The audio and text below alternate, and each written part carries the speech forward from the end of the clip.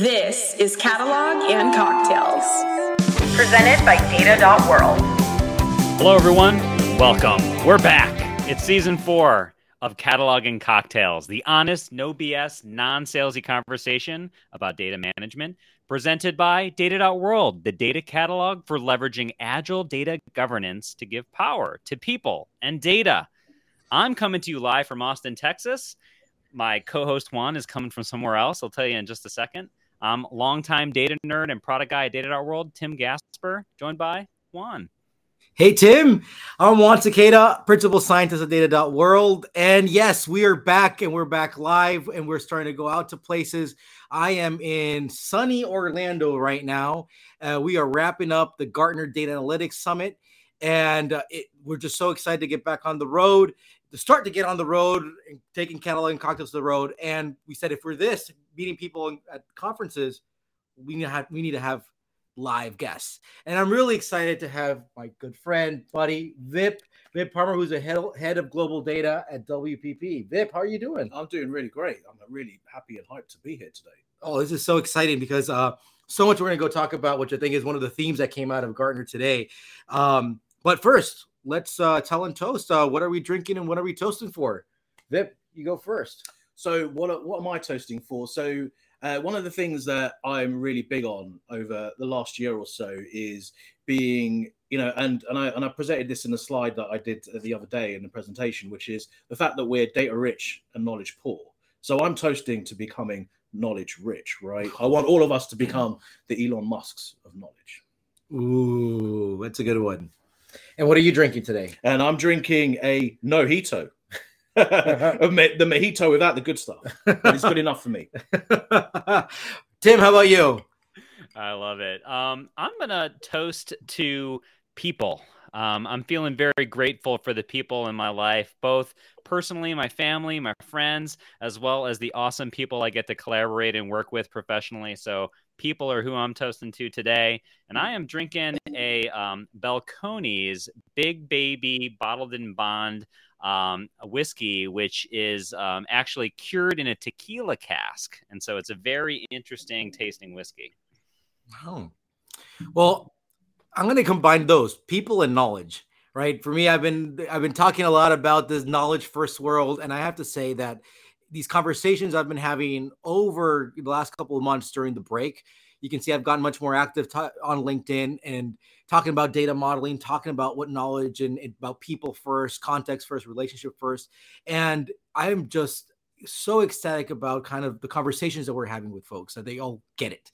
And so cheers to that. We need to become knowledge rich around that. And that starts with being people. And I'm having a twist on old fashioned. I think I've done this before. It's one of my favorites. Call it, a bartender told me it's called a tattletale. So it's an old fashioned, but used with scotch, blended scotch. I use just Johnny Walker and with topped off with a little bit of Lafroy. So it's very smoky. So cheers to people and knowledge. Cheers. People and knowledge.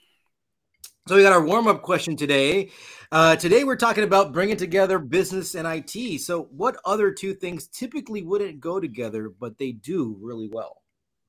So for me, it's a childhood favorite, which I haven't had in years, but it's having a nice cold glass of Coca-Cola with a scoop of ice cream in there and a straw. Sounds wrong, but it works. I think that sounds right. But it isn't. How about you, Tim? I'm going to say, I'm half Korean, and so I love my Korean food. So for me, it's gochujang with anything else. Expand on the Korean part, because forgive my ignorance on that.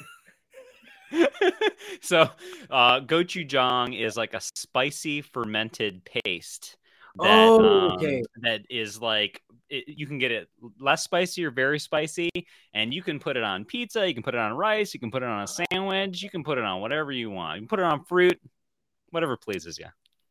Well, I'm going to follow that one because my wife is Mexican, and I've learned now how to put a lot of spice on a lot of things and stuff that I was like, what, you're going to put that spicy thing called tajin on this fruit, and she puts it on everything, and actually I'm getting fond of it. Did not expect it. Other things I thought about was potato chips on a bunch of stuff. We put it in Colombia, you put potato chips on hot dogs, potato chips crumbled on burgers. And one thing I'll never forget, the first time I tried it, it blew my mind. Haggis on a burger. All right. Enough about some weird things here. But let's get into Amarane's no BS discussion. All right, Vit.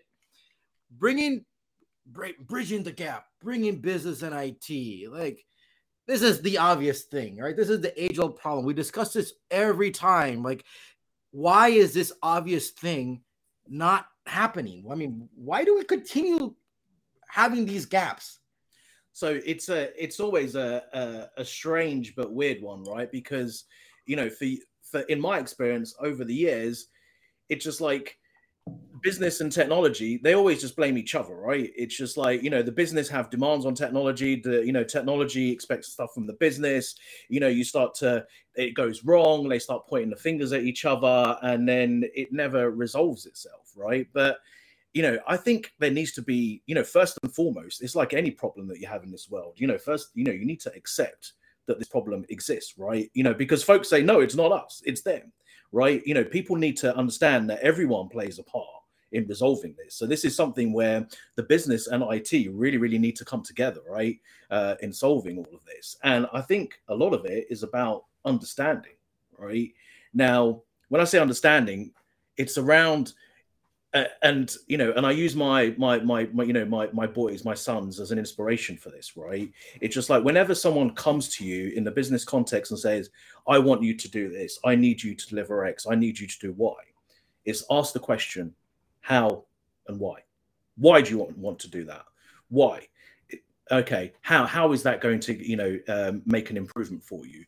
And keep on asking those questions until you get to the root of what they're trying to achieve, right? Where are they trying to get to? What problem are they trying to solve? And then what I always find is that their ask, right, is the wrong ask. Okay, now I understand what you want. And I also understand what you've asked me to do, but those two things don't align, right? What you need is something else. But what you also need to do as part of that journey is not to be too arrogant, right? And say, I know it, right? Because part of that journey is understanding more about the business, right? And I'm thinking with my technology hat on, right? It's okay. What are you doing? How does your department or what you're doing, how does that operate? And try to really get under the skin of why those problems have existed or why they manifest or why those opportunities have really, really come about. And it's to have a grown-up conversation, right? And understand and learn from one another, right? And qualify those asks and those needs. So it really boils down to asking loads and loads of questions and really getting down to the root of what it is that you're trying to solve, and then getting to the right approach around doing that. All right, a lot to unpack here, and this is so spot on because we talk about it all the time. And I remember we had our guest Ergist a while back who said, remember when we asked him what are the qualities that the kind of data folks need to have, or just kind of techniques? And he said two things: empathy and curiosity. I think this goes into that, right? Like that asking how, asking why, is that curiosity. I mean, that's what kids do all the time. Now, how do we? I mean, I think first of all, anybody in an organization should have that kind of motivation to ask how and why. But how do we get some structure into this? How do you get your teams to start asking how and why? What is that process to kind of that cultural change, or how do you do that? So it's to, the answer is around, don't do anything that you're asked to do unless you know exactly how it's going to impact the bottom line or how it's going to drive business value. Otherwise, you're not doing it. Right? Do not, you cannot prioritize anything unless you can attribute it to a business value, right? Okay, sometimes we're going to get things that we have to prioritize because they come, right from the top, and that stuff's got to get done.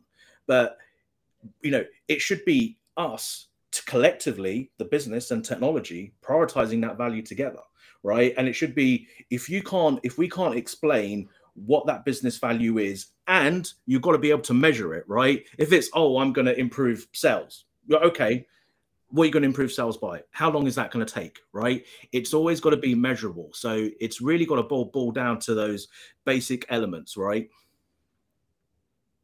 That makes sense. How do you how do you make sure that a team is empowered to be able to ask those questions, right? And what do you think about, like, where there may be cultures within a company where sort of the data folks who want to ask those questions don't feel like they're in a good position to do so? How do we create a better scenario and a situation for them to do that? That's a tricky one, right? Because you're right. Culturally, people don't always feel as though that they can challenge, right? And people take it the wrong way. It's just like, you're the person who delivers for me, right? Just do what I ask you to do. But right. you've got to do it in a way in which is, and it goes back to the point of being empathetic, right? I'm not asking to be awkward, right? I'm not asking to be, difficult. I'm not asking all these questions so you'll just go away and then go and do something else and leave me alone. I'm doing this so I want to help you. I want to understand, I want to advise you and give you something that you really, really need. And I think you've got to pitch it in that way, as well. And come across in that way, because I've seen it done in the past before, and it's done in a bit of an arrogant way, right? So I think it's really about, and then also as a leader or a manager, right, you've got to be able to ask your team what they're doing and why, and then in the same way as you challenge them, I think it invokes that spirit into them as well. And I think it takes time to do that, and it takes some guts as well. But as long as people know that you're coming with good intentions, right, and you want to help them in the right way, I think then that follows suit thereafter. The good intentions is something that I think it's important, because when people start asking why, kind of the receiver may take that with like, oh, why? I mean, you don't trust me, you don't believe me, or stuff like that. Or are you trying to get out of the work? You don't want to do it, or something? Yes, like yeah. So I think it's. I mean, this is the cultural mindset that we need to do. That this needs to be coming from an executive point of view, right? And also, if you're asking for something, I think you should also be in the position to explain why that is important. So if you're in the business side and I need this stuff, like, you need to be able to explain why that is important, why that is valuable, how much value that's going to provide. Like, could you actually quantify this? Like, how would our business and organization be worse off because we're not answering that? And actually, if you can't answer that question, then you should question yourself if that's actually the right one. Agree. And you've touched upon a key point there, right? In terms of, coming down from the executives, right? And this attitude, this behavior, this mindset, this philosophy has to start from the top, right? Our CIOs, our CDOs, our COOs, and, all of the people at the top tier of our business need to be able to relate to all of their peers within their business, right? And set out their strategy, not in a way of, okay, I'm a CIO, so I'm going to do all this technology stuff. I'm CDO, so I'm going to do all this data stuff. It's really around, okay, at that top level, understanding what the strategic goals and objectives are for the firm, and then relaying it down through their chains, right? And then driving that culture of collaboration, right? It's not just a handing off a baton of requirements, right? It's around co-creating those requirements. It's, co-identifying those opportunities. It's co-identifying those problems. So they really need to make sure that as leaders across the business, that they're working hand in glove at that top level. And then it makes it easier, because if you've got that culture all the way from the top down, then at the middle and the bottom levels, it becomes a lot more easy, because they're doing it because that's what you're asked to do. That's what they're doing. So that's what that's what I'm conforming to. If you have that culture of compartmentalism, right, where, I'm just marketing, so that's all I do. I'm just data, that's all I do. I'm just whatever. Then that's just gonna mean that, everyone down that chain is gonna just stay in their own box. And this is about making sure that those boxes open up and people start to overlap in the right way. So it's, as always, it's got to come down from the top, and that's got to come down from leadership. So what are the things that I'm kind of let's brainstorm here live. People have kind of their operational goals. You follow OKRs and stuff like that. And you think about it even from an engineering perspective, right? We define what is our product, what is our roadmap, and what are our goals going to be in this quarter and next quarter. We've been talking now about data products for a long time. Right. And one of the things that we talk about the data products is that we should have a roadmap. Like, we should be aligning. I always talk about, let's go catalog the questions people have. Let's go understand what are the priorities and then put them within kind of the roadmap of what these data products are doing that need to be aligned with whatever OKRs or whatever types of goals that you're setting within that quarter. And if you can't make that connection, then you're not being part of the team who's driving those goals that as a company we're establishing. And I think that's something that we need to go do, because I think we're just being very ad hoc too. Agree. And you need to do that continually, right? Recently, we did an exercise in my team where, I got everyone in the team to note down, what is it you're working on, right? And how does it tie to business value? And the business value is our, strategic objectives. And we found a whole bunch of things that they don't align. And it wasn't that, we started doing things that didn't have any value. Once upon a time, they had value, right? But like most modern businesses, right, your focus, and your vision and your objectives, that's going to change, right? You've got to be really, really agile. So it's important that you do this on a continual basis. You don't just start the year and say, hey, this is what I'm going to do.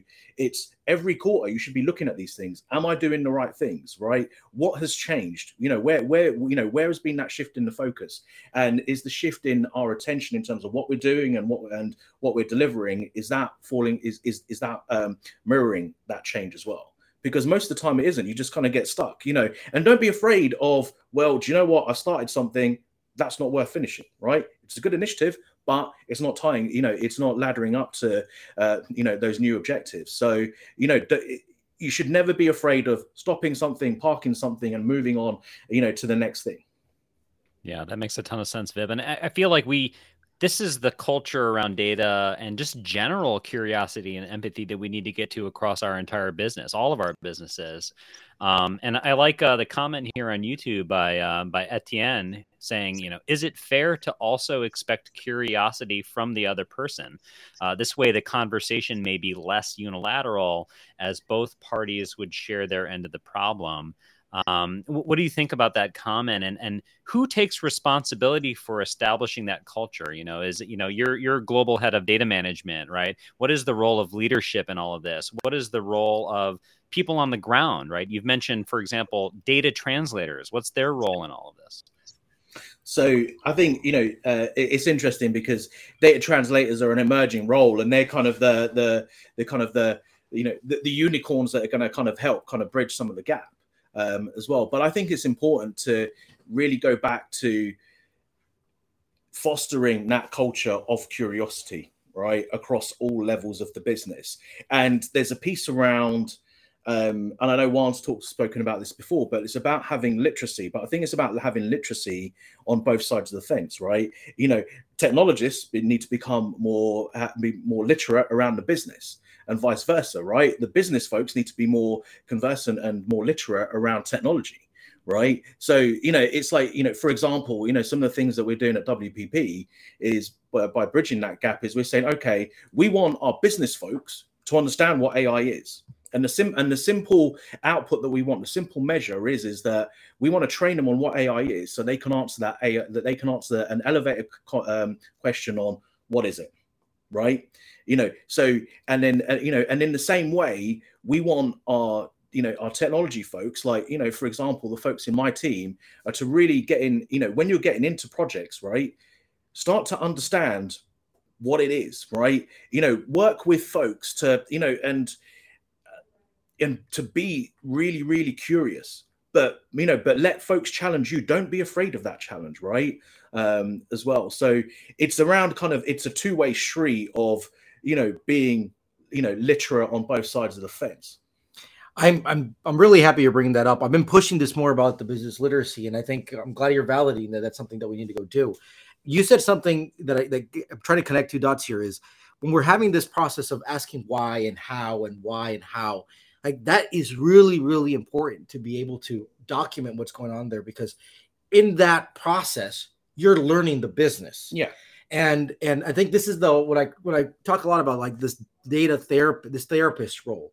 That isn't just about, ask a bunch of questions and then we come and have an aha moment. Is we want to keep track of those means and be able to go connect the dots across all the different people we're doing. Because one thing is how the business works or how it's supposed to work, but the other thing is how it's actually working.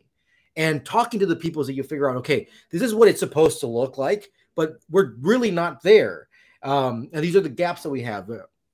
So that's I think these are the roles. We need these types of roles, I think, and have that incentives of people to go ask why more.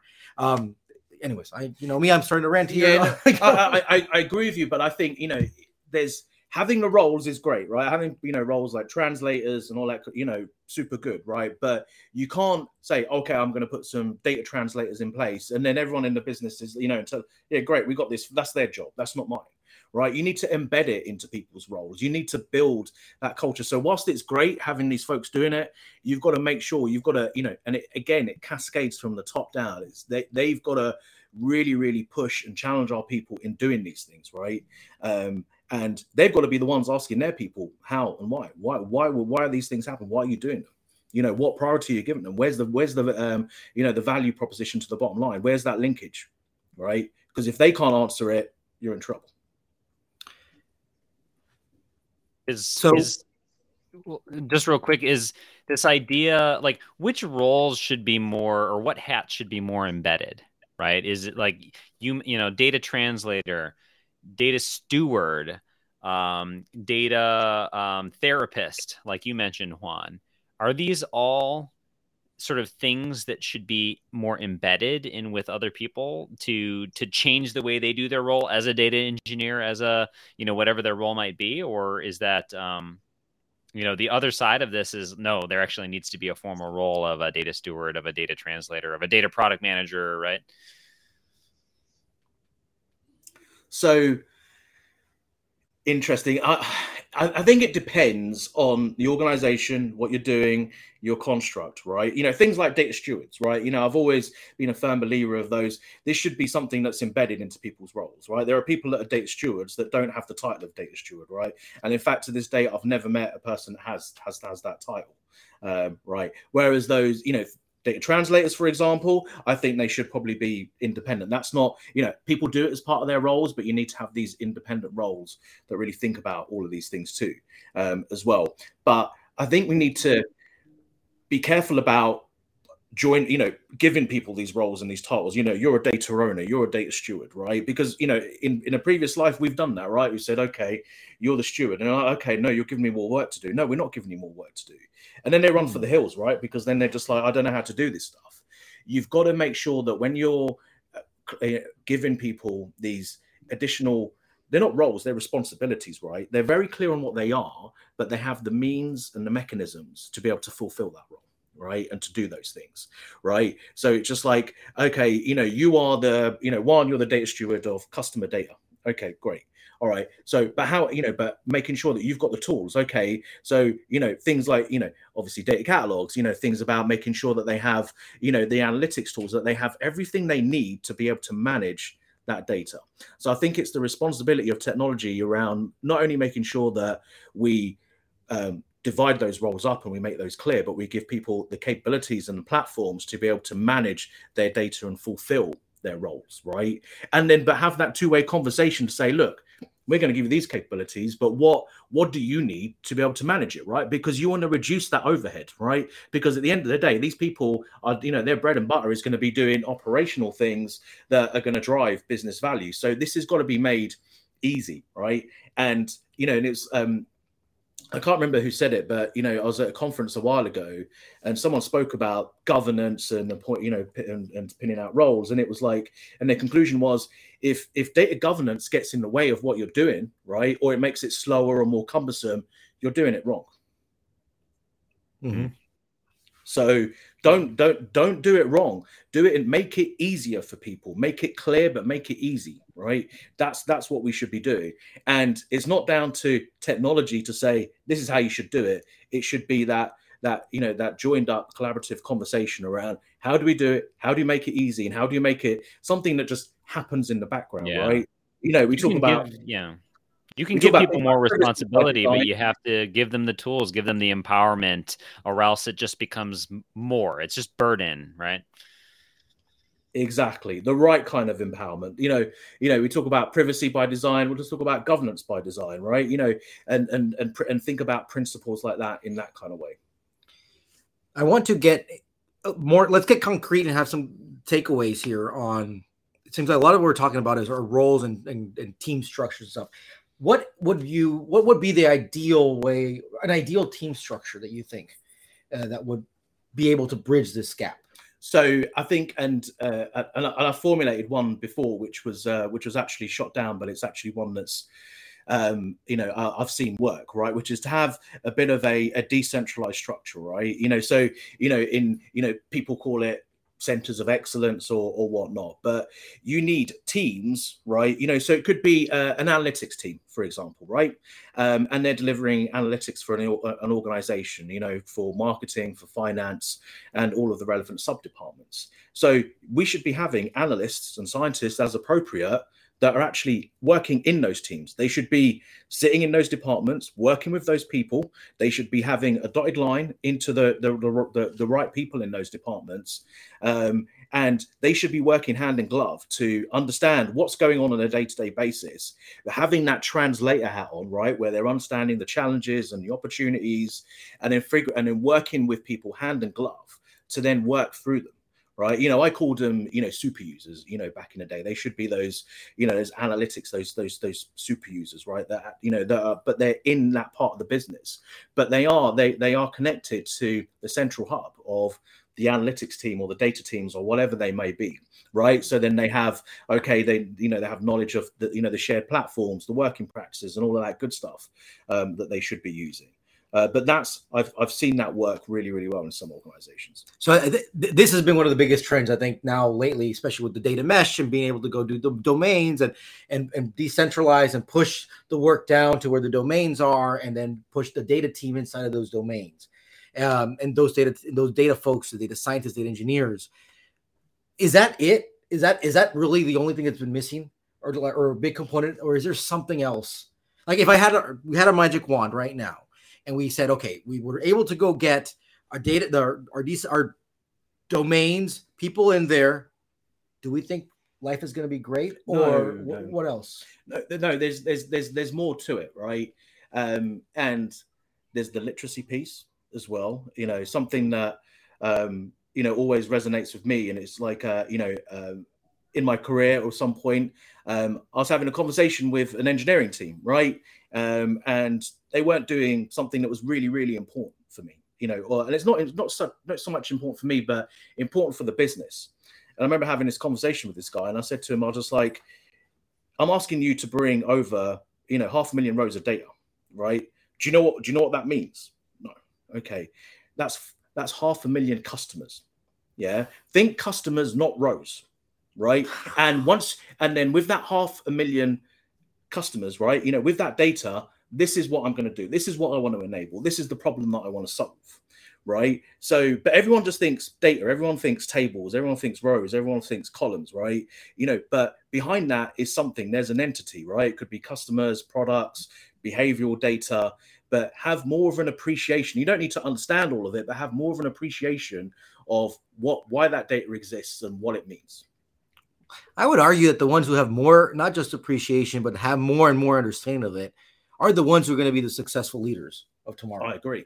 So, and this is something I was saying recently. I was being very bold and blunt about it. It's like, if you want to succeed in your career, you want to go forward, like, understand the business. Otherwise, if you don't want to spend the time understanding the business, then yeah, guess what? Probably not going to be a leader, and that's fine. It's okay.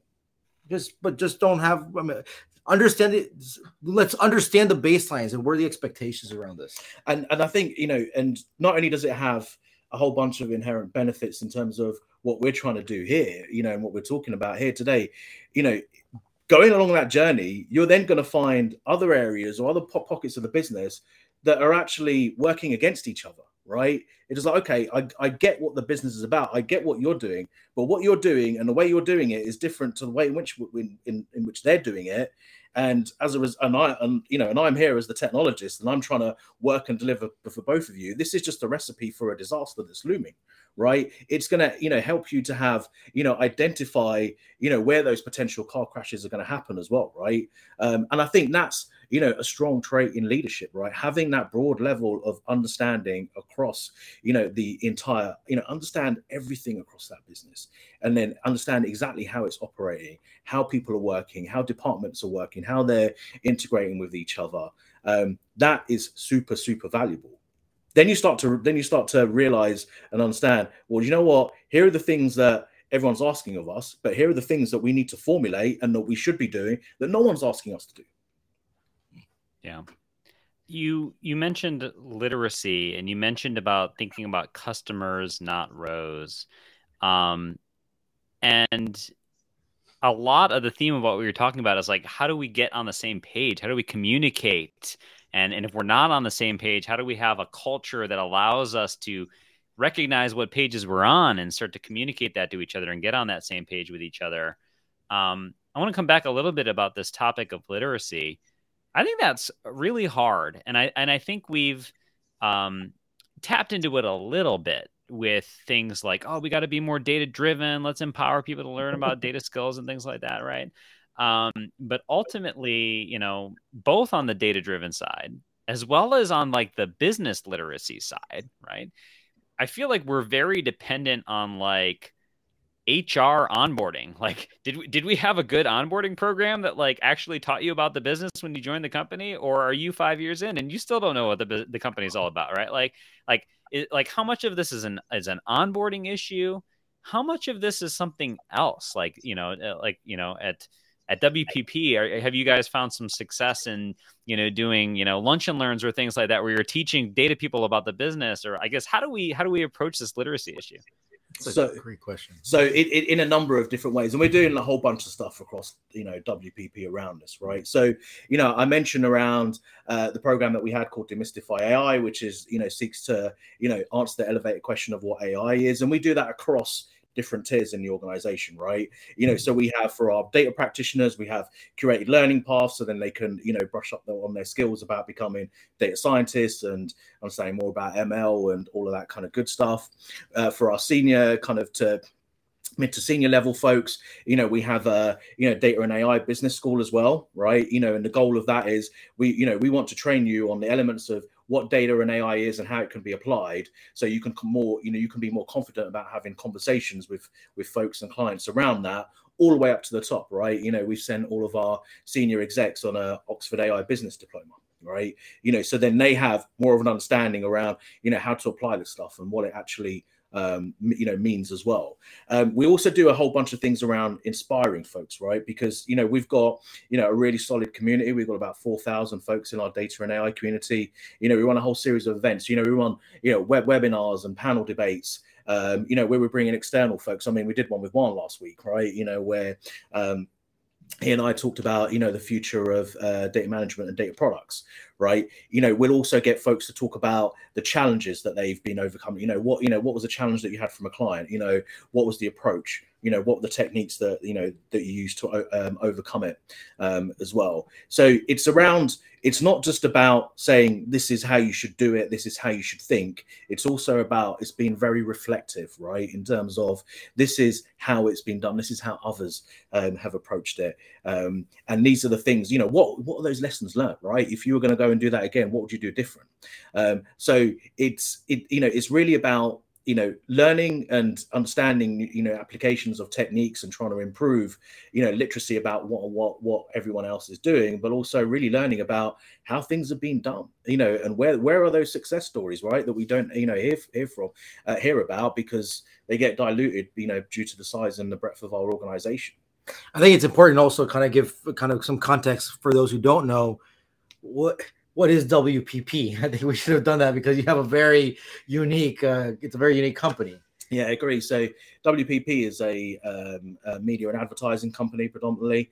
The official statistic is that 1 in 4 ads worldwide come from a WPP company. So, we've got, when we're an organization of organizations, right? Some of you are like, W who, right? But really, we are a conglomerate of a number of organizations. So we have, hundreds of organizations within our fold, right? They all have their own leadership structures spread across, I think it's about 150 odd countries now, own leadership structures, own departments, their own operating stacks, their own ways of working and all of that. So it's really, really super, super federated, right? So, but we do it in a way in which, it's around inspiring and guiding folks, right? We're going to give you something that you can then take away and learn, right? Whether it's a, course on machine learning, that's something that, all we want people to invest is their time and their energy, right?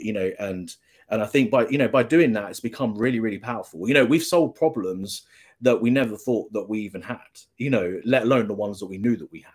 But we're still on that journey, and it's about, being adaptive, to those needs. The more we, reach out to folks in the network, the more we understand, the more problems and opportunities arise. One of the things that Tim brought up, and I never thought about this, as shouldn't this in the onboarding process, right? When employees come on board, explain how the business works, right? Not just at a high level, but actually get a little bit more into the details.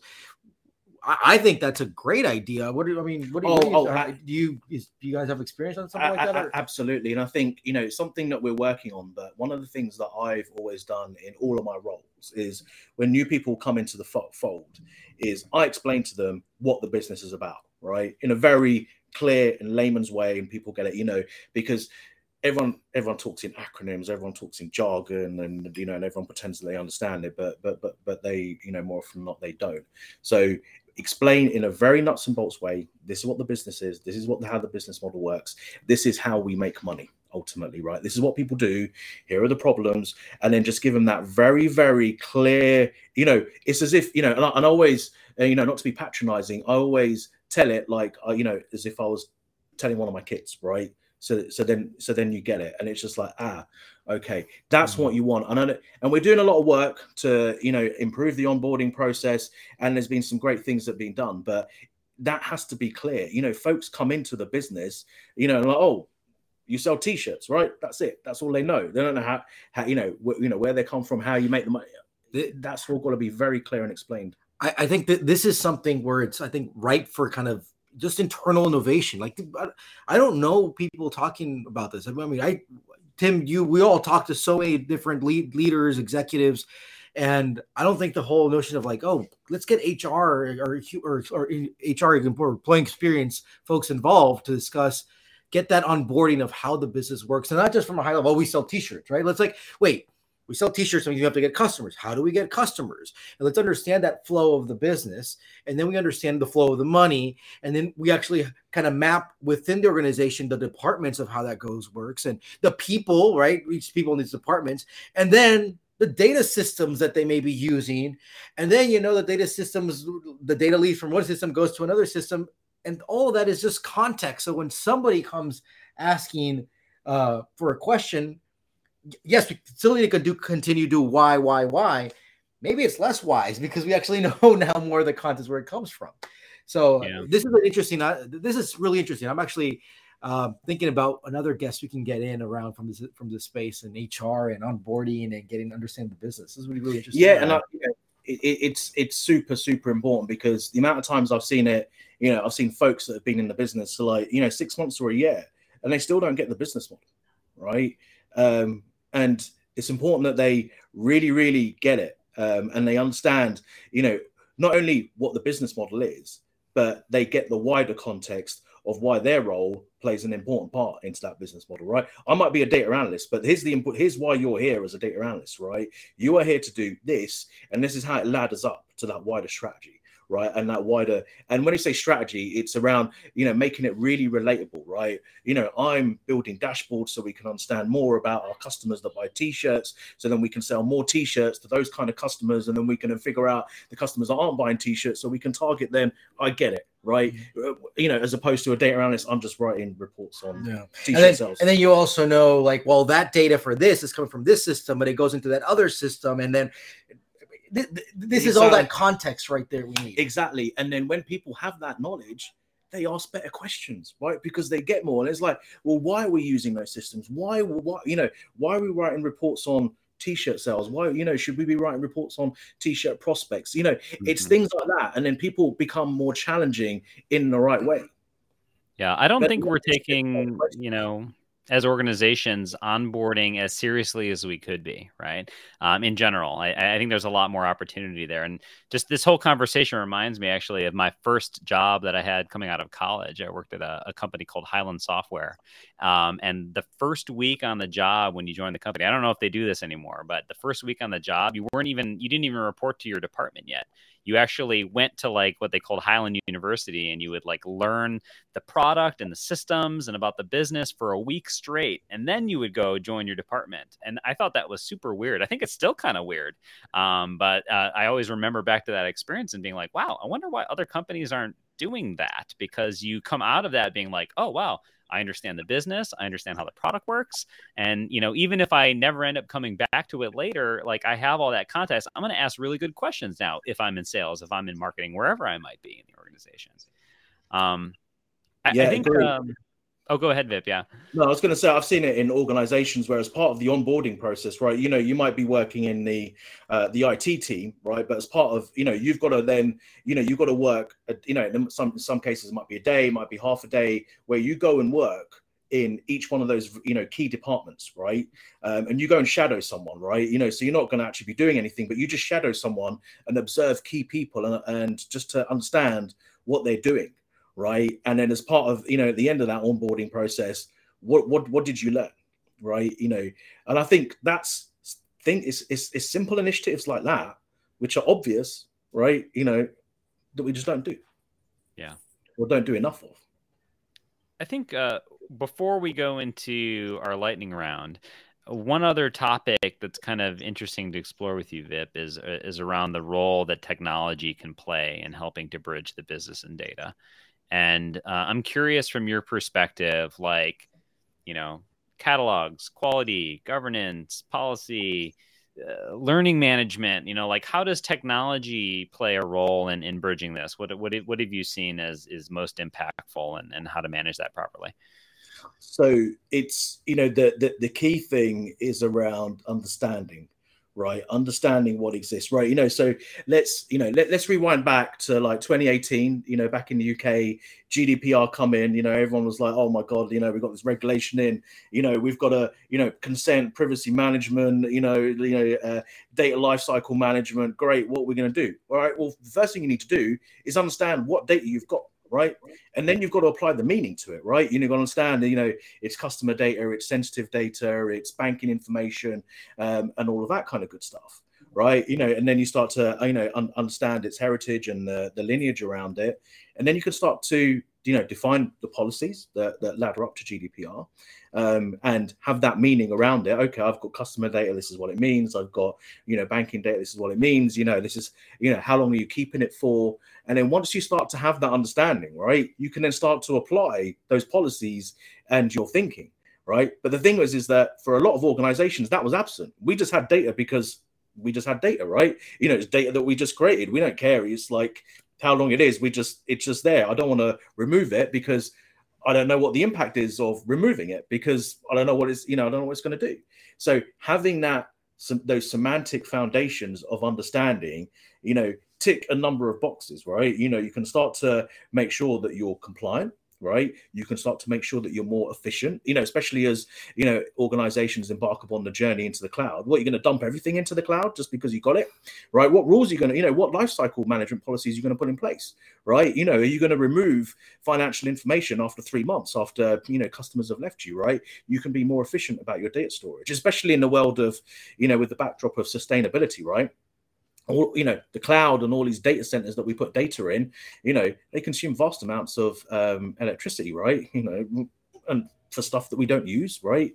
As well, are you just going to keep on buying stuff and then just adding more rooms onto your house just to keep all that stuff that you don't even use, right? We've got to move away from being data hoarders, but having understanding around that data also then unlocks the opportunities to leverage in your data. Okay, I didn't know that we had that. Right. Or, so we can. There's an opportunity to start, mixing and becoming creative with data. You can also then start to untap, a lot of the potential in and around that data. So, that's, I think that's the key part to unlocking it and getting actual real value out of it. It's just having that basic level of understanding of what you've got.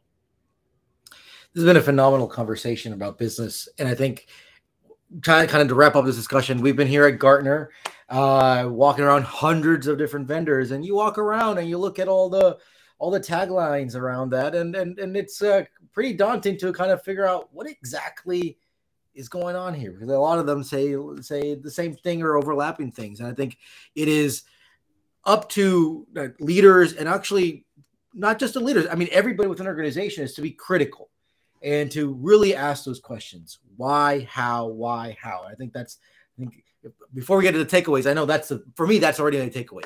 Ask more whys, ask more hows. All right, I think it's time to go for let's go to our lightning round. We got a couple of questions. The lightning round is presented by Data.World, the data catalog for successful cloud migration. With Data.World, you can ensure business continuity and visibility at every stage of the migration process. I'm going to go first. So WPP is a big company, and you've been putting all these amazing training programs together, right? About data and AI. You have all these partnerships with Oxford. Can smaller companies do that too? Oh, of course. It's much harder for us to do it on a large scale, but a lot of organizations can do it. There are a lot of partners out there or learning providers that you can partner with.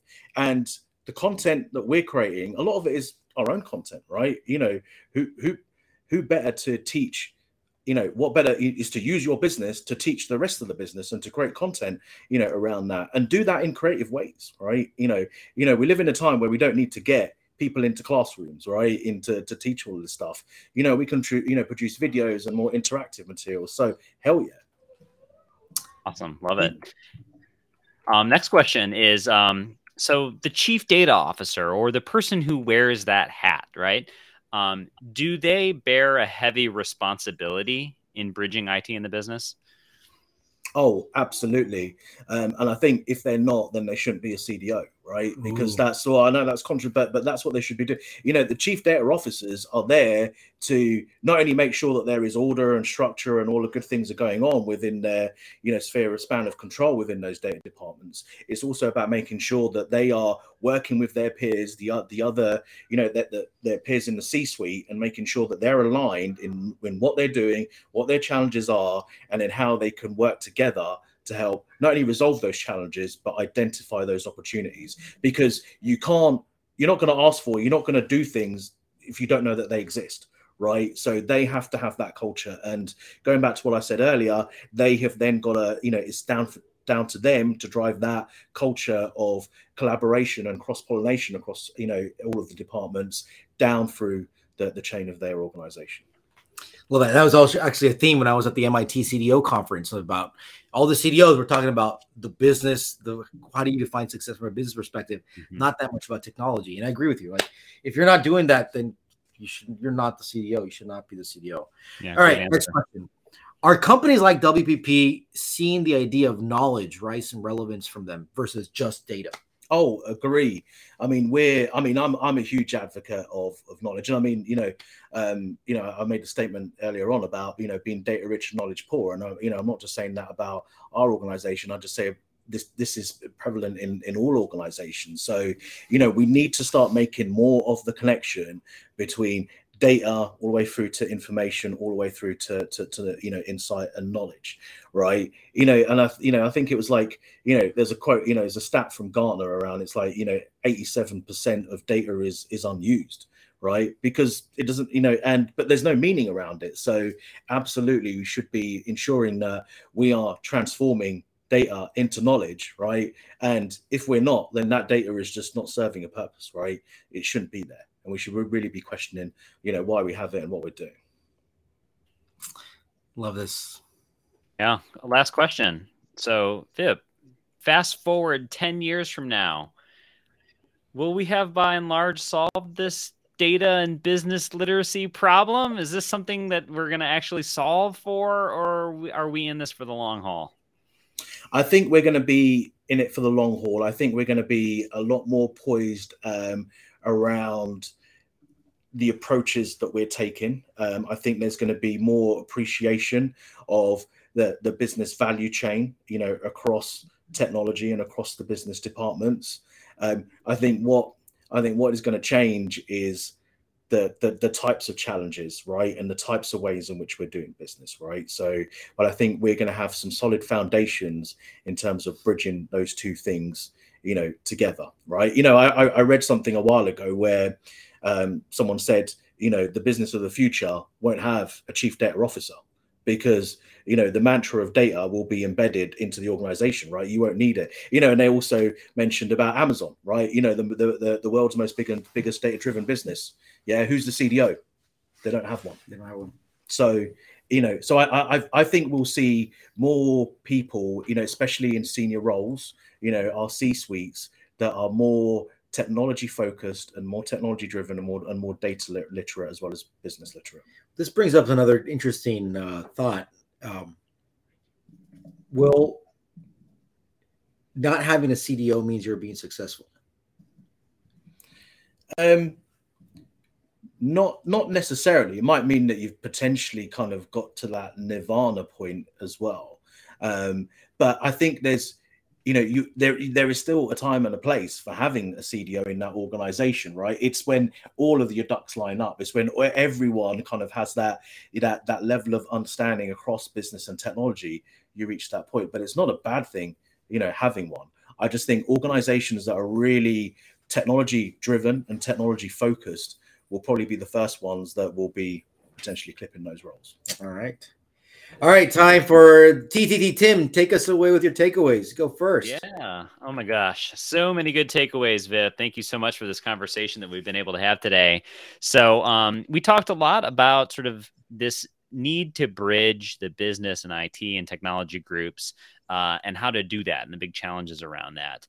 And you had mentioned that business and technology groups always have these demands of each other and that a lot of times they're not speaking the same language and that you must accept that this problem exists, right? It kind of reminds me of sort of like the multiple stages of grief or something like that, right? You have to acknowledge that there is this issue, that there is this problem, and that everyone has to play a role in solving it. You mentioned about understanding being a really clear goal, that we have to understand each other. We have to ask how. We have to ask why. You need to create a culture and empower the people on your team and across the organization to ask why, to understand the value, and to encourage them to make it clear that they're not trying to be belligerent or cause confusion and delay, that asking why is a good thing because it highlights the value. It makes it clear to them what they should be doing so that they do the right thing, and it's the most impactful thing. And it makes sure that we as an organization prioritize properly, right? And throughout all of this, it's a journey that everyone's going on together to understand the business more as a whole, and to have these what you called grown-up conversations to really qualify those wants and needs. How do you get people to ask why? Well, you should ask why when you're asked to do something. So you should make sure that those people are asking why. You should, as a manager, make it clear to your team that they're empowered to do this. And you also talked about the making it that it's important for people to know the strategic objectives of the company. Like, what is the company trying to do? What does the company do? And those are going to be key factors in helping them to ask the right questions and have smart why questions to ask. So I thought that was a really good setup on sort of making sure people are asking the right questions and understanding. Juan, what about you? What were some of your big takeaways? I got several here. So how do we establish this culture, right? So we've talked about the literacy. Yes, we need to have data literacy, but we're in this agreement that we need to start thinking about this business literacy. And we did talk about like these data translators, and hey, we acknowledge that they can be unicorns in a way. And I mean, and it's hard to go find them too. So it's not just about having that particular role that exists. Like, this needs to be something that other people are going to have within kind of their existing job, because otherwise they're going to think it's somebody else's job. I want to go do that, right? You need to embed the responsibilities as well, so it's not someone else's job. but you need to empower them, right? You need to give them the tools and make it clear, make it easy around this. We talked about the team structures. I think it's very clear that the whole decentralization push kind of your data scientists, your analysts, engineers into those different departments, right? I think that's one of the important aspects. You said something I'll never forget. Think customers, not rows. That is a brilliant takeaway, because that's the knowledge first aspect right there.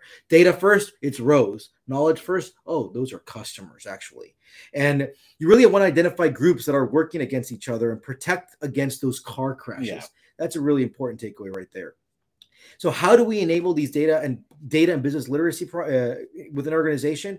Well, it's education, right? Like you guys at WPP, you've established all these programs around AI, doing things like with Oxford trainings, having a lot of guest speakers, how to special workshops, learn from others who have done it before. We're talking now about how we could possibly do this with employee onboarding. A lot of possibilities of things to go do there. He said something that I really love. When you have the knowledge, you ask better questions. And I think this is another brilliant takeaway. What roles can technology play? It's in assisting with the understanding, because when you understand that data, again, you can leverage that data more. You can ask those better questions. So technology there is to make you really understand better that data. And I think that last takeaway that we talked about, the CDO, I think that if the CDO, the goal should be that the CDO kind of becomes irrelevant. I mean, look at those big companies. They don't even have CDOs around that. We did a lot. How did we do on takeaways? Anything we missed? No, I think you've covered it. Both of you've covered it brilliantly. Wow. We did get through a lot there. Yeah.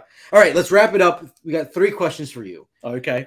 What's your advice about data, about life brought on purpose? Second, who should we invite next? And third, what are the resources that you follow? What are the things that you read, people that you follow, conferences that you go to? So I think in terms of kind of my, approaches or ways to think about things, I just think, never, be curious. Don't ever be afraid to challenge.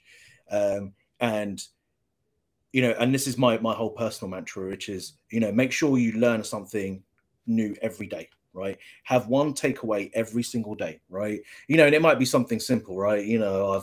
I learned how to cook sausages or whatever, but make sure you reflect and you learn something new every single day, right? And have that kind of mind. And I think that's the thing. And don't be afraid of failing. Don't be afraid of changing your mind, right? Don't be afraid of say, you might think that sausages are the best thing, today, and tomorrow it's just like, well, it's bacon tomorrow, right? Don't be afraid of that, right? Don't be stuck in your ways. So I think that's something that's, I've always, grown up with as well. So who should we invite next? Oh, who should we invite next? Wow. You've had a real great number of, speakers on here. Wow. Or a topic or a type of person, or if you I don't know. I think I think trying to, I think what I would love to hear more about is from an organization or a person or someone, who's really good at this, right? To understand what we're missing, right? We're all talking about, ones that, we think we're good, or, but who are those key organizations that are really, really nailing this, right? And how will they actually do it? It doesn't have to be a large organization, but it could be a small one, right? Because I really feel as though I'd like to learn from one another, right? And how they're approaching things. So. Well, call anybody who's listening, and do you want to share your story, please reach out to us. Finally, what resources do you follow? I don't do a lot of reading as a lot. I do, I pursue the right people on LinkedIn and making sure that I'm reading the right, blog posts as well. And I just think it's about, for me, it's about absorbing the right information from the right people and debating in your mind everything that you hear, listen, and learn, right? As well. So there's various folks that I follow, but I just think it's around the people that are around you. They're going to be very key to your immediate learning and understanding as well. Love that. You're big on building that network, and and being able to share knowledge with each other. And I love that. It's a very connected approach to knowledge sharing. Yeah, and that's something I've been following a lot, and kind of finding the right people, connecting with them, trying to go talk to them, have one-on-ones, one-to-one people. I'm very privileged that I get to talk to you, and we get to chat and just kind of like share what's going on in the world. Absolutely. And I think, given everything that's happened in the last couple of years, that level of connectivity is dissolved a bit, right? We don't always have those impromptu conversations, right? We don't always have those things that we hear someone else talking about, whilst we're in the office that like pique our interest. Those are things, that's, I think we've lost the ability to be able to listen, learn, and connect with people, outside, of a screen. So, being here and meeting people, talking to people, understanding what they're doing, listening, learning is really, really key. And sometimes to me, that's more powerful and it's going to be more valuable than, reading, any book. And with that, after this, we're heading to dinner and continue talking about discover things. So next week, we're going to be chatting with Roel Pott. He's from Vopak, and Vopak is a company I find fascinating. Company's been around for 400 years. And I remember talking to them and saying, we need to be around for another 400 years. That is thinking about being resilient. So that's one of the conversations we're having next week with Roel. And we're actually going to be all live in Austin. We're going to be in the Data.World headquarters. So it's going to be a really funny conversation over there. Thank you very much for all our listeners. This episode, again, was brought to you by Data.World, the data catalog for the data mesh, who can help you do the data mesh in a whole new paradigm for data empowerment. So to learn more, visit Data.World. With that, Vip, Tim, thank you so much. Thank you, guys. Thank you for having me. It's been an honor and privilege to be here. So this was great. Looking forward to cheersing you in person in just a few weeks' time, hopefully. Cheers. Brilliant. Cheers. This is Catalog and Cocktails. A special thanks to Data.World for supporting the show, Carly Berghoff for producing, John Loyens and Brian Jacob for the show music, and thank you to the entire Catalog and Cocktails fan base.